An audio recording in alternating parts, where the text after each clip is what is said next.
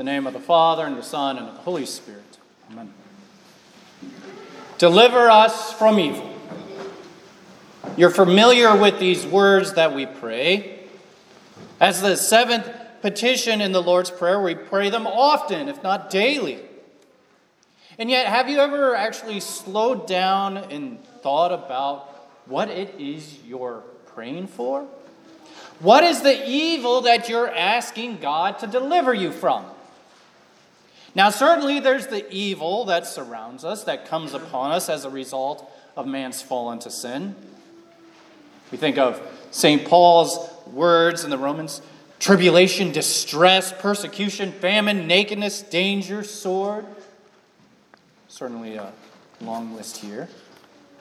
And then there's the evil that lies in each and every single one of us on account of our sinful, fallen flesh. Jesus says, "For out of the heart comes all evil thoughts, murder, adultery, sexual immorality, theft, false witness, slander." And so there's a lot of evil that we ask God to deliver us from. Evils that seek to lead us away from God in the forgiveness and the life that only He can give to us. And yet throughout Lent, you've probably noticed that we see that there's another evil that we must be delivered from. And that is Satan, the evil one. In fact, in the original Greek, the seventh petition of the Lord's Prayer may be translated as "deliver us from evil" or "deliver us from the evil one." Satan is the evil one. And Luther writes this in the Large Catechism about him: "He constantly seeks our life.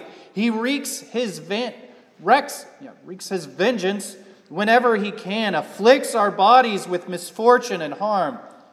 So there is nothing for us to do upon earth but to pray against this archenemy without stopping.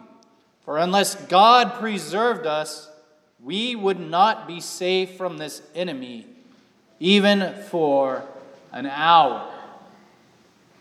And so it is we pray, deliver us from evil. Deliver us from the evil one. We can imagine that the man in the gospel for this day desired to be delivered from the hands of the evil one. Yet under the possession of a demon, the man is unable to speak. He's mute. He's unable to cry out for help. And who knows how long he had endured this evil. And it's here where we see that Jesus, in His mercy, in His compassion, delivers this man from the grasp of the evil one and his demons. It says, when the demon had gone out, the mute man spoke. Incredible. And yet we see in our text that this man wasn't the only one under the influence of the evil one. Some people marveled at this miracle by Jesus. Others, on the other hand, led astray by the lies of Satan, tested Jesus. They said, they kept seeking from him a sign from heaven. Now, immediately, you should probably be thinking of Jesus' temptation in the wilderness, which we heard a couple weeks ago. Here, Satan took Jesus to the holy city, set him up on the pinnacle of the temple, and said to him, "If you are the Son of God, throw yourself down." And to this, Jesus says, "You shall not put the Lord your God to the test." By seeking a sign from Jesus, the men in our text was putting God to the test. And they wouldn't receive the sign they demanded. Following our gospel, Jesus responds with this: "This generation is an evil generation. It seeks for a sign, but no sign will be given to it except the sign of Jonah." And this sign of Jonah is a reference to Jesus' resurrection from the dead on the third day. While some men sought to put Jesus to the test, others accused Jesus of being in league with Satan. Led astray by the evil one, they said he casts out demons by Beelzebul, the prince of demons. Now, as Jesus rightly points out, this is a foolish accusation. If Jesus were in league with Satan, he wouldn't be attacking Satan's servants. It's as Jesus says, every kingdom divided against itself is laid waste, and a divided household falls. And if Satan also is divided against himself, how will his kingdom stand? Now, if Jesus isn't on the side of Satan, then clearly he's on the side of God. For there are only two kingdoms, the kingdom of Satan and the kingdom of God. And if Jesus casts out demons by the finger of God, then he is the new and greater prophet like Moses, who brings with him the kingdom of God.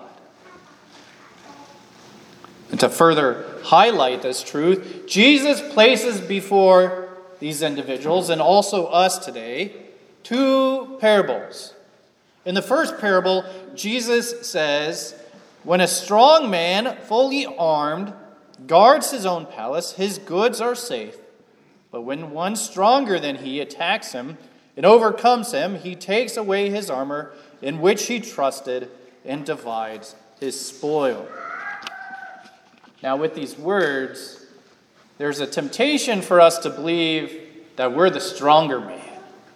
Right? And this makes sense because none of us want to see ourselves as weak, as helpless. And yet we're not the strong man. We're not the stronger man, and we're not the strong man. Satan is the strong man. Jesus is the stronger man. And we simply are the goods. We're the possessions. Conceived and born in sin, we're by nature children of wrath, as St. Paul writes in his letter to the Ephesians. We're held captive in the kingdom of Satan, and we're unable to deliver ourselves from this evil, just like this demon-possessed man in our text. But God, being rich in mercy because of his great love with which he loved us, even when we were dead in our trespasses, even when we were held captive in the kingdom of the strong man, well, God sought to deliver us from this evil.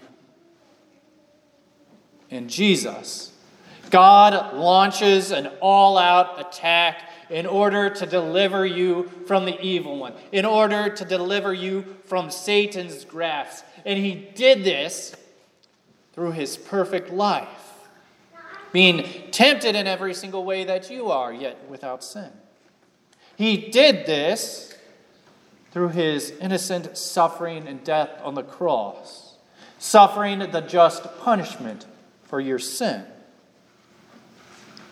And while it appears as if Jesus lost the battle in his death, it's not the case. It's in his death that he crushes the head of the evil one, Satan. And 3 days later, having risen from the dead, Jesus descends into Satan's kingdom to proclaim his victory over sin, over death, and over Satan himself. And it's in the waters of holy baptism where God gives you all the blessings of his death and his resurrection. Through those blessed waters, you're delivered from the grasp of the evil one and placed into the kingdom of God. He makes you one of his beloved children. He bids you to dwell in his house where he pours out the rich blessings of his forgiveness, of his life for Christ's sake. And he feeds you with his very body and blood under the bread and wine, which brings with it God's grace and spirit, which brings with it all of his gifts of protection, defense, and power against death itself. against the devil in every single trouble. Isn't that wonderful? And so, having been delivered from the evil one, everything is good, right? No cares, nothing to worry about. Well, not so fast. In the second parable, Jesus reveals that the battle continues. And in fact, it will continue until Jesus comes again in glory. Here Jesus says, when the unclean spirit has gone out of a person, it passes through waterless places seeking rest, and finding none, it says, I will return to my house from which I came. And when it comes, it finds the house swept and put in order. Then it goes and brings 7 other spirits more evil than itself, and they enter and dwell there. And the last state of that person is worse than the first. Satan knows better than to fight where he'll lose. He can't withstand the Almighty God. He can't stand up to this powerful Word of God. He isn't all-knowing like God is. Remember, you heard this a couple weeks ago, that Satan is a fallen angel, an evil angel. He isn't God. And while he isn't all-knowing like God is, Satan is very perceptive. He notices everything that goes on. He notices that while you've been baptized, you don't daily drown the old Adam in those baptismal waters through contrition and repentance. He notices when you don't conform your life to the truth of God's word, but instead when you conform yourself to the evil pleasures of this passing world. He notices when you don't walk as a child of God, but you walk as, well, the sons of disobedience, indulging in the works of the flesh. Just St. Paul writes, sexual immorality, impurity, sensuality, idolatry, sorcery, enmity, strife, jealousy, fits of anger, rivalries, dissension, divisions, envy, drunkenness, orgies, and things like these. Satan notices when you despise hearing God's word, here in God's house, in your home, because it's not convenient for you. Maybe it doesn't fit your schedule. Fellow redeemed, Satan notices when the house of your hearts has been swept clean, that is void of Christ and his life-giving word.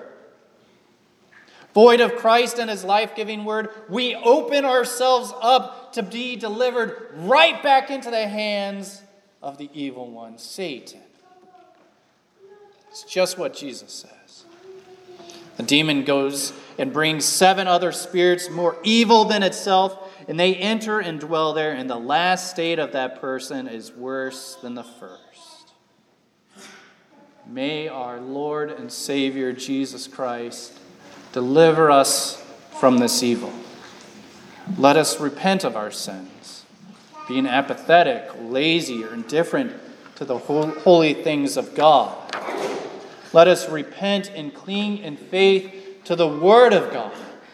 It's as Jesus said, blessed are those who hear the Word of God and keep it. That is to say, those who believe God's Word, who depend on it, who guard it. It means keeping God's Word close to you at all times. So as King Solomon writes in the book of Proverbs, take firm hold of instruction. Do not let go. Guard her, for she is your life. The evil one, Satan, won't rest until he finds a soul to bring into his kingdom of death. He prowls around like a roaring lion, seeking someone to devour, as St. Peter writes. And yet, he must yield to the word that Jesus speaks. It's that word of God where he declares that Jesus has redeemed you, a lost and condemned person. He's purchased and won you from all sin, from death, from the power of the devil, with his holy and precious blood and with his innocent suffering and death. It's in that word where God declares Christ has overcome that evil foe, and as a result, he can no longer harm you. It's in that word where God declares he has delivered you, his baptized child, from every evil of body and soul, possession and reputation. And finally, when our last hour comes, he'll give us a blessed end and graciously take you from this valley of sorrow to himself in heaven. So until that day, we pray, Heavenly Father, deliver us from evil, from the evil one. We pray this trusting and believing that he will do this.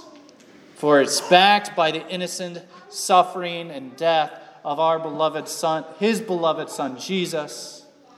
And it's backed by his glorious resurrection from the dead. God be praised. Amen. Peace of God, which passes all understanding, keep your hearts and minds in Christ Jesus our Lord.